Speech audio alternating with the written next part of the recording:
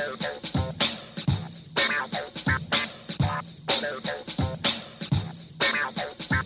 everyone, and welcome to this week's episode of The Boundless Show. Lisa Anderson here with you, and a little preview of what we have coming up after our roundtable. Later on for our inbox, we have a woman who just moved from one continent to another and feels like her chances of finding a spouse are pretty slim. But I'm going to weigh in with some thoughts and hopefully some encouragement for her on making the most of her new home.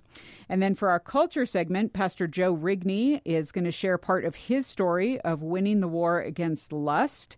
Also a powerful story of overcoming addiction to pornography, and specifically just kind of where we are in our culture related to this. He is a pastor. He's done a lot of work in this area in a number of different spheres, and so stay tuned for that. But here we are for our roundtable, and we thought we would kind of take it real, practical, and personal in the studio today to talk about porn and porn addiction. And I am very privileged to welcome Dave Samuel, Nate Havens, and Emily Clark. Hey, guys. Hey, hello. Wonderful to have you. It is going well. And so we were talking before we started taping just about how, Boundless has been around 12 years now, the show. And we've talked about porn. We know kind of where porn is in the lives of our listeners and our readers for Boundless. And we get emails from folks that are just like, yeah, I feel like this is a struggle for me. Maybe my church isn't really talking about it. Is there anyone out there talking about it? Do I just need to read a book? Do I just need to try harder? And so I know, many surveys and stats exist around this. I know just a couple years ago, Barna did one among self-described Christians that even pulled a number that as many as 64% of Christian men say that they have viewed porn in the last month and do so quite regularly. The number for women was around 15%. And of course, sometimes you parse out okay, well, what do they mean by Christian? But, Barna tends to do a pretty good job in figuring that stuff out. But I think it kind of begs the question or the conversation beyond that of okay, so, the struggle, kind of what, are there those who aren't willing to admit it? And certainly, there aren't many church Sunday school classes or small groups where it's the thing I want to lead with today is my struggle with porn. It's not in your church bulletin. It's not let's, pray for these 12 people because they admitted, struggling with porn this week. And I think there's this weird idea that it's quote unquote worse than other sins, which is kind of funny because not long ago we actually did a short series here on the show of the respectable sins, the ones that we say aren't worse. We say they're better than other ones. Now we're talking about the ones people think are worse. So it's like porn, living out of an identity of homosexuality. It's kind of this different echelon. But I really want to give you guys the chance to share your story today. Dave and Nate, both of you, and then Emily, a woman's perspective on this. You're actually part of the Plugged In team at Focus on the Family, wrestling with this every day with where our culture is going with this, what we're exposed to, how it's portrayed as, it's not that bad, it's not a big deal, it's something we do, whatever, and just the conversations among young adults in this. And so, why don't we start? Let me just ask a very obvious question just to set the stage here, because we never know who's a new listener, who's not. This is kind of a dumb question in a sense, but it's just maybe we need to start with it. And that is, why do you guys think, I feel like it used to be when we talked to our parents and our grandparents, it was oh, someone snuck in a magazine, and I saw it, or someone brought something on the playground. But now pornography is so prevalent. What do you think when you think of that first ensnaring moment, the way that, there are people who are oh, I'd never get caught up in porn, or, well, I do, but I can handle it, or whatever. What is the deal with pornography? Where is it, and why is it that it is literally tripping up millions of men and women today? Well, this is Nate. I guess my perspective is probably because it allows you to be you without any conditions.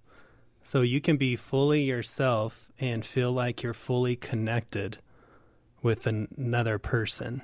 even though that's still artificial, but you feel like you don't have to pretend. Or with other people, there's consequences for the things that you do, but not with porn, not when you're interacting with it. I would also add to that because it's so prevalent, exposure is becoming younger and younger to kids. And I know for myself, being exposed at 5, I was not mentally prepared to understand what I was seeing. There was just no way. Mm-hmm. And all that did was feed curiosity, which then escalated throughout life. But I think that's an issue too, is that kids just don't have the capacity to understand what they're seeing. I think it also has to do with the ease of access nowadays. Whereas before, like you said, it was like magazines or something like that, Lisa.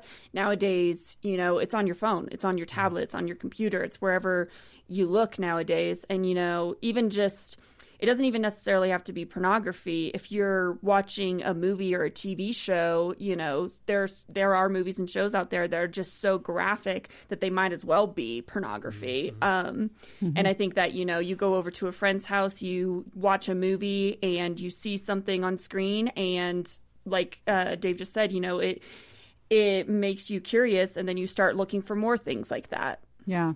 I want to talk about both the sneakiness and the seriousness of this, because I've heard, you hear like meth addicts talk about like, I did meth once and I was addicted. I have heard people talk about porn in the same way. And for those who haven't, that's not been their struggle, or, I hear this from a lot of women who are like, why are men so addicted to porn? All that. They don't understand the insidious nature of it. And so I'd like to kind of cut over both you, Nate, and Dave. Literally, this is part of your stories. I would love to just give you the opportunity. Can you just, in the few minutes we have, talk through your entire life and your experience with this? No, but just as best as you can, give us an idea of where you guys are coming from, because this is part of why you're here today. And I think it's so helpful to feel like, been there, me too kind of thing. Give us a little overview so we understand. Well, I'll go ahead and start this, Dave. But for me, it was early exposure, and of course, at that time, as Emily said, it was sneaky. It was all magazines. There was nothing online. The internet wasn't around at that point, so it was more difficult to find outlets for that. I think for me, though, the big thing was a small kid. Definitely skinny, picked on at school, low self-esteem because of that. So that became my medication of choice when I had the opportunity to find those things. And at that point, it was either a discarded magazine in the woods, or maybe sneaking a peek at a magazine rack in a store. But it was definitely not something that it was secretive. You had to be out in the open. And because of that, it was fairly controlled throughout my teen years and young adult years until the advent of the internet, when things became so prevalent and so easy to access. And as Nate said, I could be myself and be secluded in a room and have access to it without the consequences. But, there were obviously consequences to that. Mm-hmm. Yeah, and then this is Nate. I think for me, kind of similar is what Dave was talking about. I remember the first exposure that I had was through cable, being over at someone's house, and when everyone went to bed. And in that time, even though you didn't subscribe to like the Playboy spot on the cable, you could still see it. It was just kind of like fuzzy, right? But it wasn't blurred enough where you couldn't tell what was going on. And I just remember coming across that. I wasn't looking for it, but coming across it and immediately just being like mesmerized by it, immediately within myself feeling like I shouldn't be watching this, even though I couldn't even really put words to it. And just kind of, it just drew me in at that moment. And then I just felt myself like hiding in secrecy and trying to sneak back to even get glimpses of that and just the immediate lure that it had. Mm-hmm. And even though, thankfully, in our family, we didn't have that, so it's not like I had access to it a lot, but I really didn't need it. I already had the glimpses of images in my mind that I could bring back at any time. And I know for me, one of my roles in the family growing up that I took on was the responsible one, always having to do the responsible thing, the right thing. But here I could be myself. I could think whatever I wanted to think. I wasn't judged by it. And the illusion of the fantasy of the pornography experience. And I was able just to relax, even though I wasn't really relaxed, because so much was going on inside of me, so much fear and anxiety, and it felt like acceptance at the time, so a lot of mixed emotions. So throughout my life growing up, just different exposures, whether it was a magazine periodically, and then, yes, once the internet came about, oh my word, that AOL and each line slowly coming at a time in anticipation and waiting. And so it was very just enticing and also damaging at the same time. Yeah. Well, and I know, Nate, your story, and you alluded to it, is, you grew up in a Christian home. You even, you were working as a youth pastor. And I like, you talked about at the beginning, you said, you could kind of be exactly who you wanted to be, no strings attached. But it's kind of like, I don't know many guys that are like, I really want to be just who I want to be with no strings attached. So I wonder how to do that. Maybe I'll try porn. Like, no one goes in with this whole self-awareness of like, what is this going to do for me? It just kind of becomes this entrapment. And I'm guessing that both of you guys at some point immediately went into, okay, I need a sin management system. I need to fix this. I need to pull away. I need to stop. I need to do. So continue. Maybe Dave, why don't you start? Continue your story with kind of where this led. Yeah, it led to just what you were saying of, I also grew up in a Christian family, didn't have any of that access growing up. And so it was one of these things of the dichotomy of, I know I'm a believer, I know I shouldn't be looking at this, but yet it's meeting a need for me because of the low self-esteem to have that medication, that dopamine fix. And so there was that back and forth of, okay, I'm not going to do this anymore. And what I call the shame cycle of, everything's going great, and then you fall into sin, and then you feel horrible about it, and you say, I'm never going to do that again. And then you're back up on top, and things are going well for a month or so, and then you're right back into that cycle. And that was the thing where each time it was like, I am going to take care of this. I don't need help. I can do this myself, which is a lie. You do need the help of others to be able to work through the situation. But it was tough. Yeah. And during this time, like at what point in this journey did you got married? I mean, you probably went through the whole like, well, marriage will probably fix this because, what did that look like for you? Well, I was definitely married before things really became a problem with the internet. So I think we'd been married probably 20 years by that point. And so that was a real difficulty too of knowing what I was doing and how that was affecting my family, or how it could affect my family if it came out. And of course I had kids in the house as well. And everything kind of broke open when my children were older. And then it was repair the damaged relationship with my wife and talking to my kids and coming clean about that. And then doing the repair work of what needs to be done to, one, repair me and all the issues, what was causing this, but also in the relationships that were in the family. Yeah. So maybe Nate, kind of continue then where you went, because I alluded to you being a youth pastor. Again, porn, lustful thoughts. I mean, you were clearly having to kind of keep things concealed too. Yeah. Definitely the first place I went to is within myself. because, again, I was the responsible one. So if I talked about it with other people, that was now breaking that framework that I had in my own mind. And I mean, I was the one where I would hear parents say, man, I hope you marry my daughter.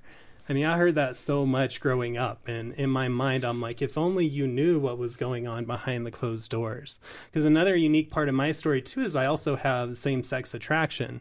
And so that added another layer of like the isolation of feeling like I could not share. Because not only porn, but in my mind, even if it was knowing that I'm attracted to men and stuff like that, that it would just produce more isolation and rejection from people. And so definitely a lot of isolation. I mean, I would go through things of even some self-harming, of like having a rubber band that I would just slap myself every time I was tempted. Right, even having some bruises because of that. So I just tried so many different methods, and I would just pray and, God, please take this away, and I will never do this again. And I don't know how many times I said that, and just the insanity. And then I would maybe go through periods of nothing. So at this point, this is when I was single and had access. Right. And so going through periods of not having anything, then just having something that triggered it and just going through a binge of just one after one after one. And I may even just be kind of disgusted with it and say, I will never go again. And then 5 minutes later, find myself pulling things back up in the same. So just that insanity. So it was all internal. And then finally, I reached out for counseling because I just knew that I was not going to be able to go through this on my own. And that really just kind of helped start that process of breaking that shame of reaching out and talking to someone else about it. Yeah.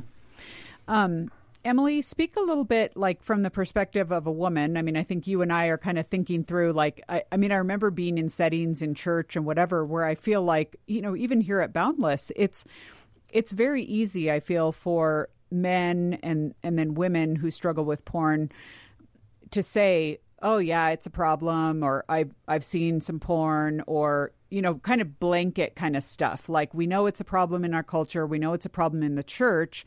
But then clearly, like these guys are saying, when it comes to talking about your own story or saying, this is, everyone wants to say, well, they can stop it or they've gotten victory over it or whatever.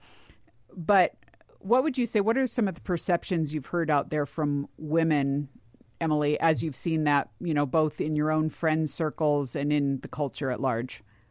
Well, it's kind of just like you said. I mean, I feel like, most women who talk about this, they'll say, yeah, it's such a problem. And a lot of them are disgusted by it. A lot of them think it's normal for guys to do it. Some of them even engage in it themselves. So I think that one of the things I've noticed is that, when I think about just people in general who struggle with this, it's usually there's two things that play into this. One is, like the guys mentioned before, with the shame cycle, like it's almost like you have to hide this sin because it's so shameful. But then also when you're engaging in it, it's almost like you're not ashamed because it's private, because you're not out in the open like back in the day.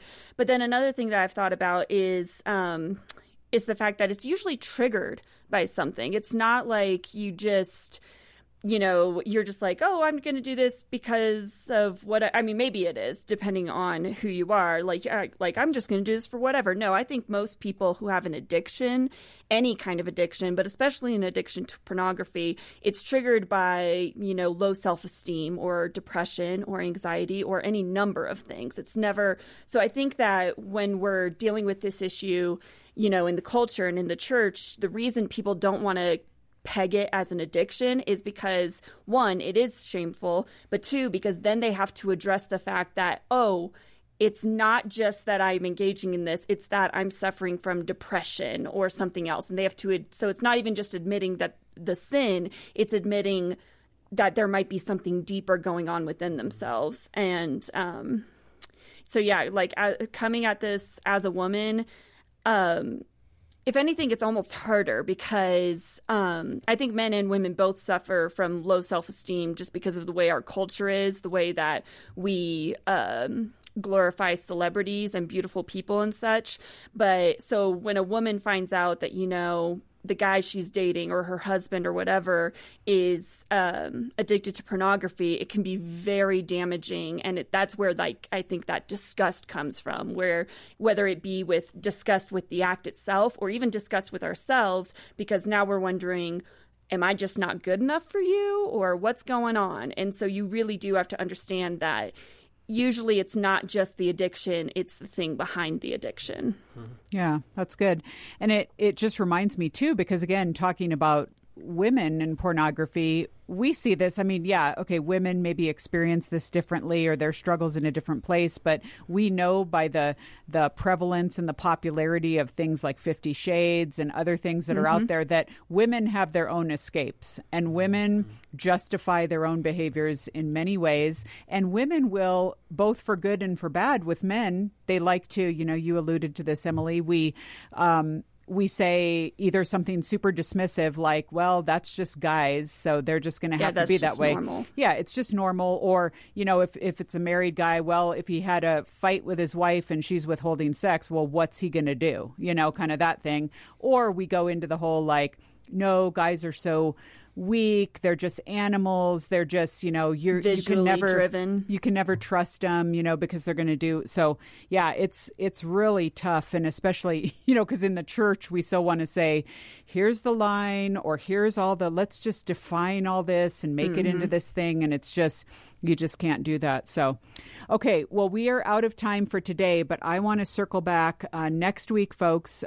If these folks are willing, we want to continue this conversation because, well, first of all, we need the end of these stories. We need to move forward and into some hope. And also just a few ideas around the church and around community and what this looks like in real relationship. Because again, thankfully we have Christ, and we're going to move into a conversation around that. So, you guys, thanks so much. Will you join me next week to continue the conversation? Absolutely. All right.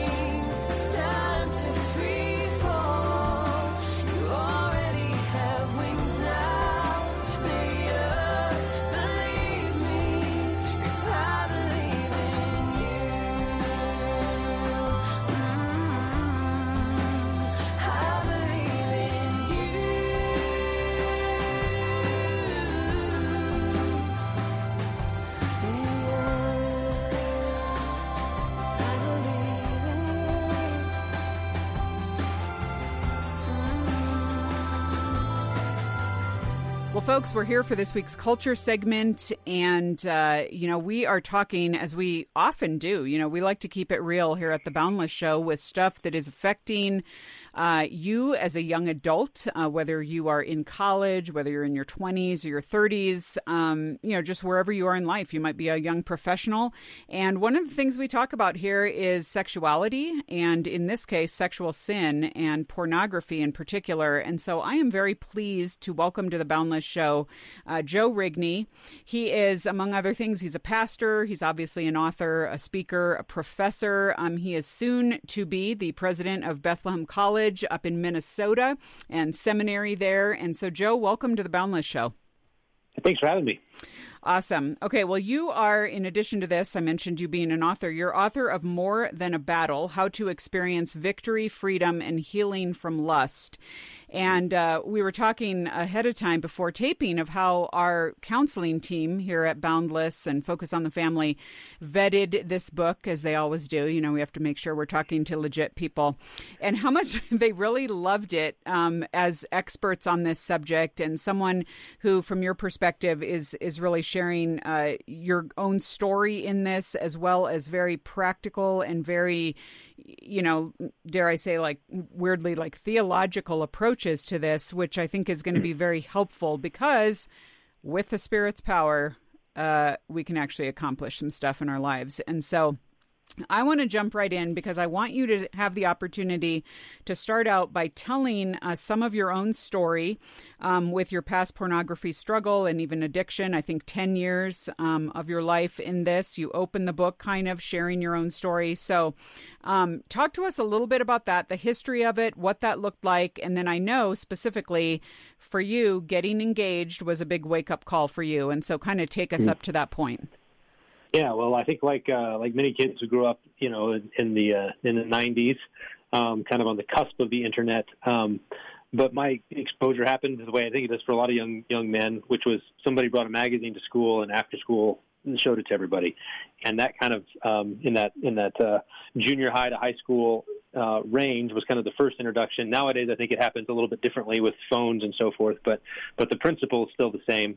And that kind of just set me on a path of kind of sinking further and further. It was a very shameful thing. I think I felt it to be so. I was a professing Christian and knew that this was wrong and yet felt like there was a certain pull and I didn't know what to do about it. And I remember, we would have accountability groups when I was in high school and even into college.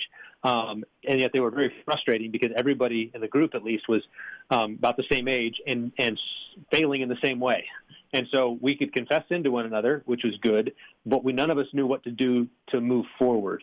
And so it was a very frustrating thing. It was a very, in a lot of ways, a really dark and frustrating time because of the sin, because of the amount of time and the guilt that kind of weighed on it. And then, as you said, hitting engagement was a kind of a wake-up call at some level of, there's another person involved now. This isn't just about me, but this is about another person that I care deeply about. And it was sort of in that window of time that a number of sort of streams came together in my own life by the grace of God, and it was a kind of a decisive turning point. And those included some really great teaching, some practical teaching that I had come across in college, as well as wise mentors, the added incentive of an impending marriage. All of those things sort of came together, and there was a great work done deep in the heart that I would describe as a significant turning point. And I would say, of course, sexual temptation is still a thing. That didn't go away, but there was a renewed work of grace in my life that meant I know how to face this now. And then over the last 15 plus years of marriage and then as a pastor, as a professor, mentoring college students, I've seen the way that those different streams came together and have tried to pass those on to others, to help others break free of the same struggle that had me for all those years. Yeah. Well, and I want to back up here because I don't think there's any guy out there, specifically a Christian guy, who's going to say, the one thing I need to do in my life is get into porn. Right. No guy is going to say that. But I would also assume that most guys don't think that if they view porn once, like they wouldn't say like, oh, my goodness, Joe, you looking at that one magazine is going to set you down a course of addiction. They always think like, oh, I'm just going to dabble in it, or it's just like one time, or it's just something, I'm just going to click, whatever. But it seems like every guy I talk to really talks about the sneaky, insidious nature of pornography that like really for for a lot of guys, one exposure or a couple small exposures really can set off, like in your case, 10 years of kind of going down this rabbit hole. Talk to us about that process. Help us get inside of what that looks like, because I would imagine the continuing spiral of shame in that is, there's an aggregate of that. What did that feel like for you? Yeah, so I'd say, for kids coming into puberty, bodies changing, hormones raging, all of that sort of stuff, there's just a natural curiosity, and that curiosity has led in all kinds of bad places for all of human history. What's new today is the accessibility, the anonymity of pornography. Everybody's got a brothel in their pocket. Everybody can have access to it whenever they want through the internet, and that creates a really potent mix because our sexuality, as God designed it, our drives are meant to lead us towards marriage, and then towards the forming of families, and then from the forming of families to the good of societies and the good of the world. And so they're very powerful drives that God has given us, which means when they get hijacked, they can go really, really, really bad.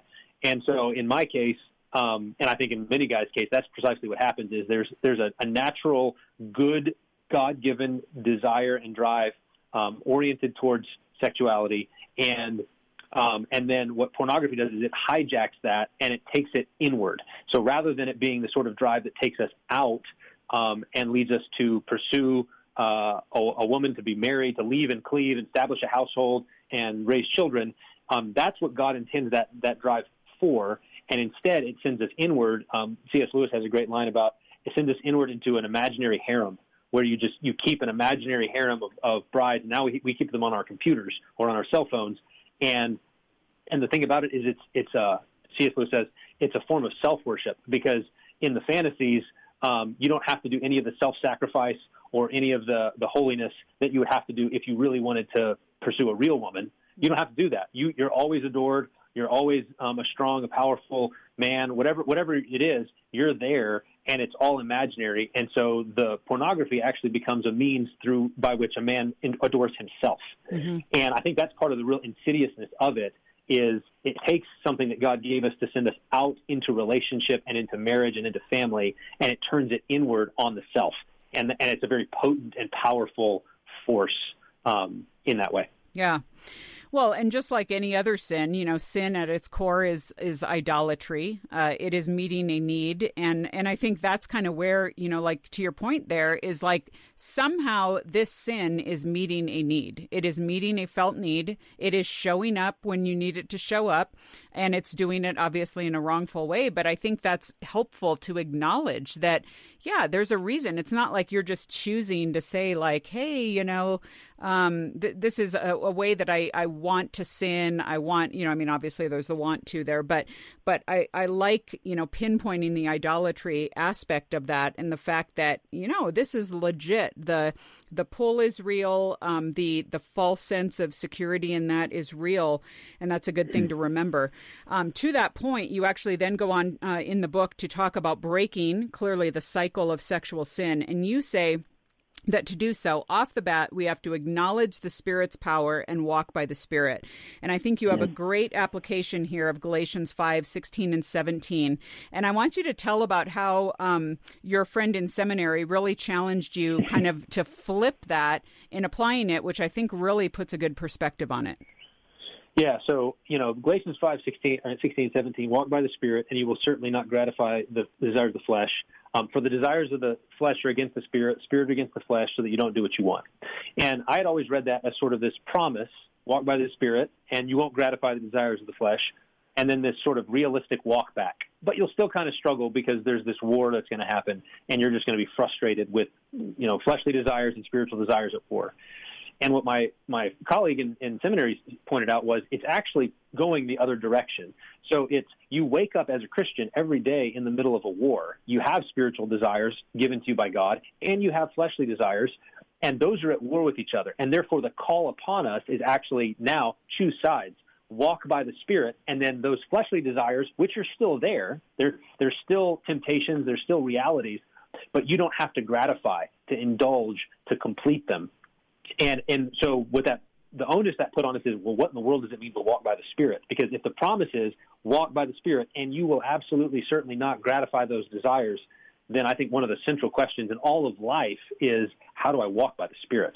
And part of what I'm trying to do in the book is put some teeth to that of what does it look like to be grounded in the gospel, to know that God is for me, to know that Jesus is my Savior and my Lord, and then to live out of that in a very practical, on-the-ground, wise, strategic way as I seek to kill this sin and, in principle, any sin.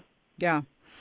Well, there is another thing that I thought was so helpful that you talk about in the book is the fact that, we talk specifically about pornography, but there are all kinds of types of sexual brokenness. And I think in our culture today and with this generation, it is just, there's so much. We're feeling the effects of everything from, the sexual revolution with our parents and beyond to kind of where we are now in a new interpretation of what it means to be LGBTQ and all of that. So you actually talk about, and I think you referenced something that Jay Stringer says about sexual brokenness stemming from two things that we can actually kind of point to, and I think it's helpful to kind of to see that. So let's talk about that for a minute.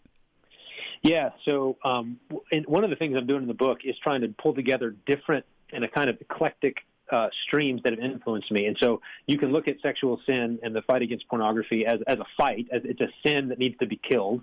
And then you can look at it as sort of an addiction that needs to be broken free. You need to break free from an addiction. There's a bodily, chemical, hormonal piece. And then there's this sort of sexual sin as brokenness. And Jay Stringer, he wrote a book called Unwanted, which I read in the middle of writing this book and just found it very, very helpful at sort of giving language for this sort of thing. And Stringer's counsel is that basically our sexual brokenness is often revelatory. It's expressing deeper-rooted issues in our lives, maybe that go back to our formative childhood experiences, that might have to do with our present relational context, and that you really can't get a handle on your sexual brokenness if you're not going to address those deeper and more subtle and sometimes more profound brokenness, whether that's abuse, whether that's trauma, whether that's just broken relationships with parents or with siblings or things like that, that all of those things are feeding into the form that our sexual sin is taking, and that there really is not going to be, you can't isolate these things. You can't just say, well, I'm only going to deal with my sexual sin problem, because all of those other things are feeding into it. And that's true of other sins like pride or anger or envy, discontentment. All of those things can kind of be under the surface of our struggle with sexual sin. A guy feels like, I really want to be married. I'm not married. I want to be married. God hasn't provided me for a wife. And therefore he lashes out through looking at pornography. And it's actually a way of kind of getting back at God and his anger. So does he have a porn problem, or does he actually have a discontentment and an anger problem at God? And if you don't deal with both, you're not going to ever really get a handle on the actual issue in play. And the same thing's true on our brokenness. If someone has had broken relationships as a child, that can form and shape us in really destructive ways, and you can get into cycles of shame and brokenness involving sexual sin, and it's necessary to bring healing, the gospel to be brought to bear on that deeper issue. And then all of a sudden now the sexual brokenness can be dealt with on its own terms without constantly having this other fuel being poured on the fire. Yeah. I'm so glad you mentioned that, because I was actually going to bring that up, that idea of like, my goodness, there are so many sins that can be sourced out of this. We just did recently here at Boundless a series on, a la Jerry Bridges' respectable sins, and kind of those ones that we want to excuse or say that they're just our personality or whatever. And I'm like, my goodness, yeah, apply discontentment to that, apply overeating to that, there's going to be a lot of things that we can look into there. Okay, I want you to also talk, because again, this is so helpful in the book. And again, we're talking about More Than a Battle, the book by Joe Rigney.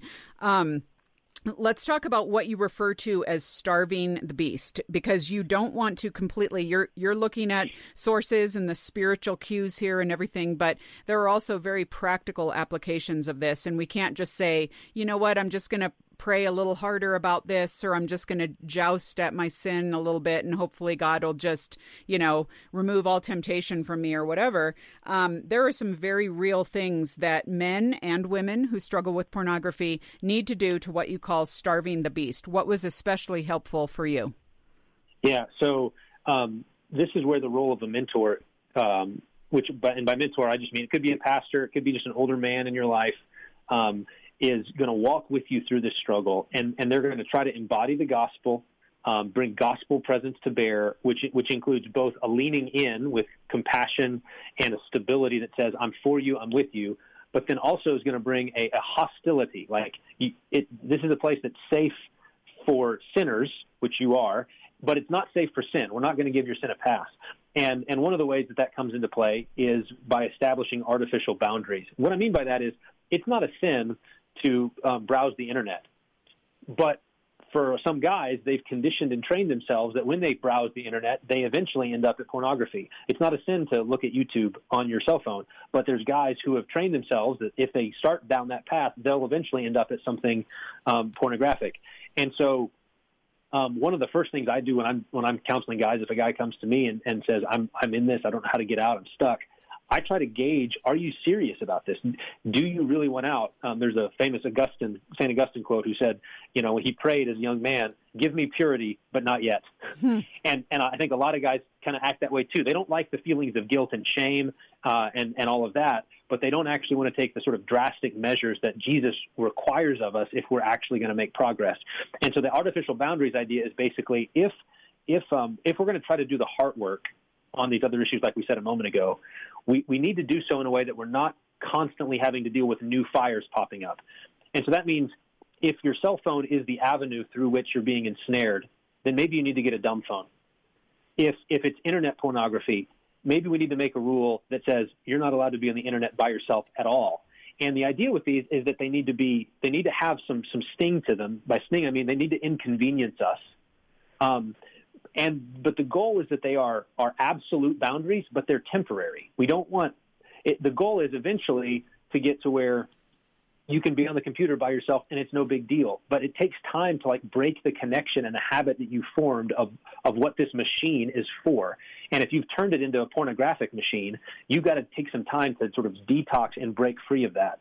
And so that starving the beast is basically establishing a boundary that is meant to starve that craving, while then the mentor and others are doing the heart work on, well, what's feeding into this? What are the other sins involved? How do we dig in and get to the soul and the heart work? But that doesn't do any good if you're still walking around with a brothel in your pocket and every night going home and looking at it, pulling it out and using it as a brothel. Yeah. Well, and I actually want to quote directly from your book because I thought this was so good. This is exactly what you're talking about. You say, in all of these cases, the goal is to take some deliberate action that signals I'm serious about fighting sin. I'm willing to inconvenience myself for the sake of my holiness. And again, I think whether you're talking about porn or whatever, pick your sin.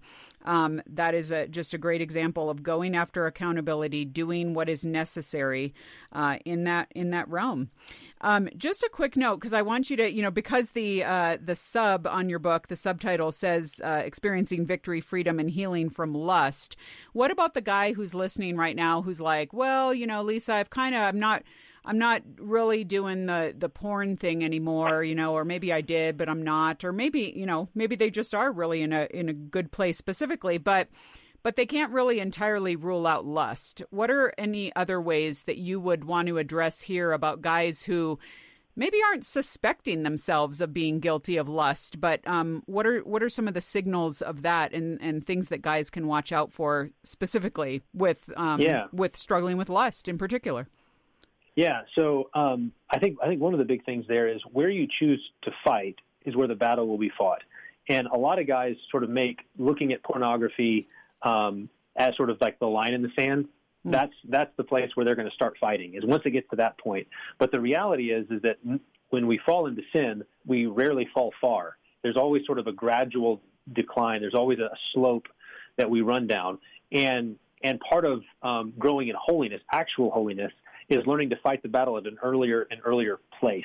And so that means the double takes, the what do you notice about women when you see them? Because I know that one of the things that pornography does is it affects the way that you see everything. Like if you've been conditioned to see women as sex objects through pornography, then you can't just only think of the women on the screen as the sex objects. You'll begin to view all women through a distorted and corrupted lens. And part of the healing and restoration is when you can begin to treat women like the image bearers of God that they are, when you see them the way God sees them, when you see women as Christian women as sisters in Christ, when you're able to engage with them as mothers and daughters as opposed to objects. And so even those who maybe aren't currently ensnared or only have an episodic pornographic situation may still have been trained in their habits of mind. And part of the true healing and restoration here is reimagining the world, seeing the world in a different way, seeing yourself. You're not a beast. You're not a predator. You're not someone. That's not who God says you are. So don't live like that. Don't act like that. And then what are women? What are men for? What's sex for? What's marriage for? All of these sort of questions. There needs to be a reimagining and a recatechizing of your life. And that's a long process. I think one of the things I hope when people read the book, they come away with this isn't a quick fix. The pursuit of holiness is a long obedience in the same direction. And it may have setbacks, it may have ups, and it may have downs, but God is for you, and he cares more about your holiness than you do. He's more committed to your good than you are. And so don't quit. Don't plow through the failure. Pick yourself back up, confess your sins, believe that Jesus is for you, and move on. And do so, I think this is maybe another big piece here. Hidden sins kill Christians because they're hidden. Mm-hmm. if you try to fight this alone, I think one of the main traps that guys fall into, because this is such a shameful reality, is they struggle alone and therefore they lose alone. Whereas my exhortation, one of the game changers for me was wise mentors and good accountability that came together to really, I'm not alone in this. First, My Holiness is a community project. We're in this together and we're going to fight together. And my aim in writing the book was to create communities of holiness that can look each other in the eye and say, I'm so committed to your good, I'm not going to let you go. I'm not going to let you get away with this. I'm not going to leave you here. I'm for you because God is for you. Yeah. So true. And I mean, goodness, we could even go further here, but we're out of time. Oh my goodness. You guys, in the book itself, I also want to draw attention to something we didn't get to touch on here, and that is Joe also addresses how this can affect our relationships. And so for those of you who are like, okay, how far away do I have to be from a struggle with porn or whatever to start dating again or to continue dating or whatever, and just looking at all that, or ladies, you're probably saying like, well, I don't want to ever date any guy that struggled with pornography, but that guy doesn't exist. Again, more insight here. And again, we've been talking with Joe Rigney about his book, More Than a Battle, How to Experience Victory, Freedom, and Healing from Lust. And as we close, we want to offer this book to you for a gift of any amount to Boundless. And so we do this a lot with books that we love, where you go to boundless.org. You can even search under this particular show number, which is 691, and get a copy of the book there. You'll see the cover there. Just click on it. A gift to Boundless of any amount, literally whatever you can afford. And we want to send Joe's book to you as our thank you to you. So you can get the book there. Joe, thank you so much for writing the book, for being willing to be so honest and caring in the sharing of your own story, and really being out there in the college and seminary sphere to walk this out. We appreciate it. Oh, thanks for having me. Appreciate it. I've been walking on Broadway as the day was coming down. Stopped to talk to an old man who played his heart out loud. He said, girl, can you give me $1 for the bus? I said, man, for your music, you shouldn't have to ask, no. But can you feel, can you feel, can you feel it? Can you see, can you see, can you see it? There's a change in the air, he's gonna turn it around. Well, there is hope where we're living, in a world where it's just the beginning. Do you dare to believe he's gonna turn it around? Yeah, ooh, yeah. Well, as we finish out the show, we are opening up our inbox, and this week I get to answer the question, which I like to do from time to time. So here it is. Our listener says, I'm a Christian woman from Nigeria who recently moved to Canada. I just joined a local Reformed church, but I worry my marriage prospects are slim to almost impossible. While I'm open to interracial and cross-cultural relationships, I don't think many single Christian men in a mostly white local church would even see me that way. I'm not meeting a lot of men from Nigeria, and I don't believe in joining a church just to meet men. I don't want to give up hopes for marriage, but how can I realistically expect to find someone with such narrow chances? If possible, I want to find someone I share doctrinal compatibility with. And so, okay, this is a great question because I understand there are a lot of factors at play here. And funnily enough, I actually have a coworker who moved from Kenya to the United States and had a similar situation. And good news, spoiler alert, she got married. She met a guy, great guy. So all was well. But here's some specific hope and help, hopefully, for you. So this can be a fearful thing because reality is reality, so I think that makes sense. Your concerns around this. And again, you're like, hey, I just moved here. It's all, weird. I don't necessarily know all the cultural implications of dating here and stuff. So all of that makes sense. But, I want you to think, too, like from the perspective of the average Canadian guy in your church, he probably hasn't been spending his whole life, his whole adult life thinking, yeah, I'm probably going to marry a Nigerian woman who comes and moves here, So it's like, that's just the reality, of how stuff plays out. But you know what? Who cares? He hasn't thought that through yet. Okay. So you hadn't shown up. So now you are in a church, you love Jesus, you hopefully find other guys there who love Jesus, and your question is, okay, what do I do with that? How do I move forward? And so the first thing is, definitely don't church hop just to find a mate. You can certainly spread your wings a little bit and find people, through social groups, through Bible studies, through church-wide, city-wide events to meet additional people, and that's great. But for your church, you want to prioritize good preaching, community, service, what it means to plug into a good body of believers there. And so do that. Now, okay, say you want to date, you want to tell people that fact. Okay, so definitely put the word out there. You want to date people, you want to meet people. That's totally good. I would also recommend you experience the Canadian culture and share yours. That's a great way for people to get to know you. Meet as many people as you can. And that's just good advice for anyone new to an area. And then it's sit back and trust God. That is absolutely what you need to do. And, I shared, I think on Boundless maybe a little while back, about a friend of mine who went as a missionary to Sweden years and years ago. And she really felt like she was signing over her singleness to God because there were not a lot of Swedish Christians in the area she was going to be. Well, she feels like she met literally the one single Swedish pastor in the whole country.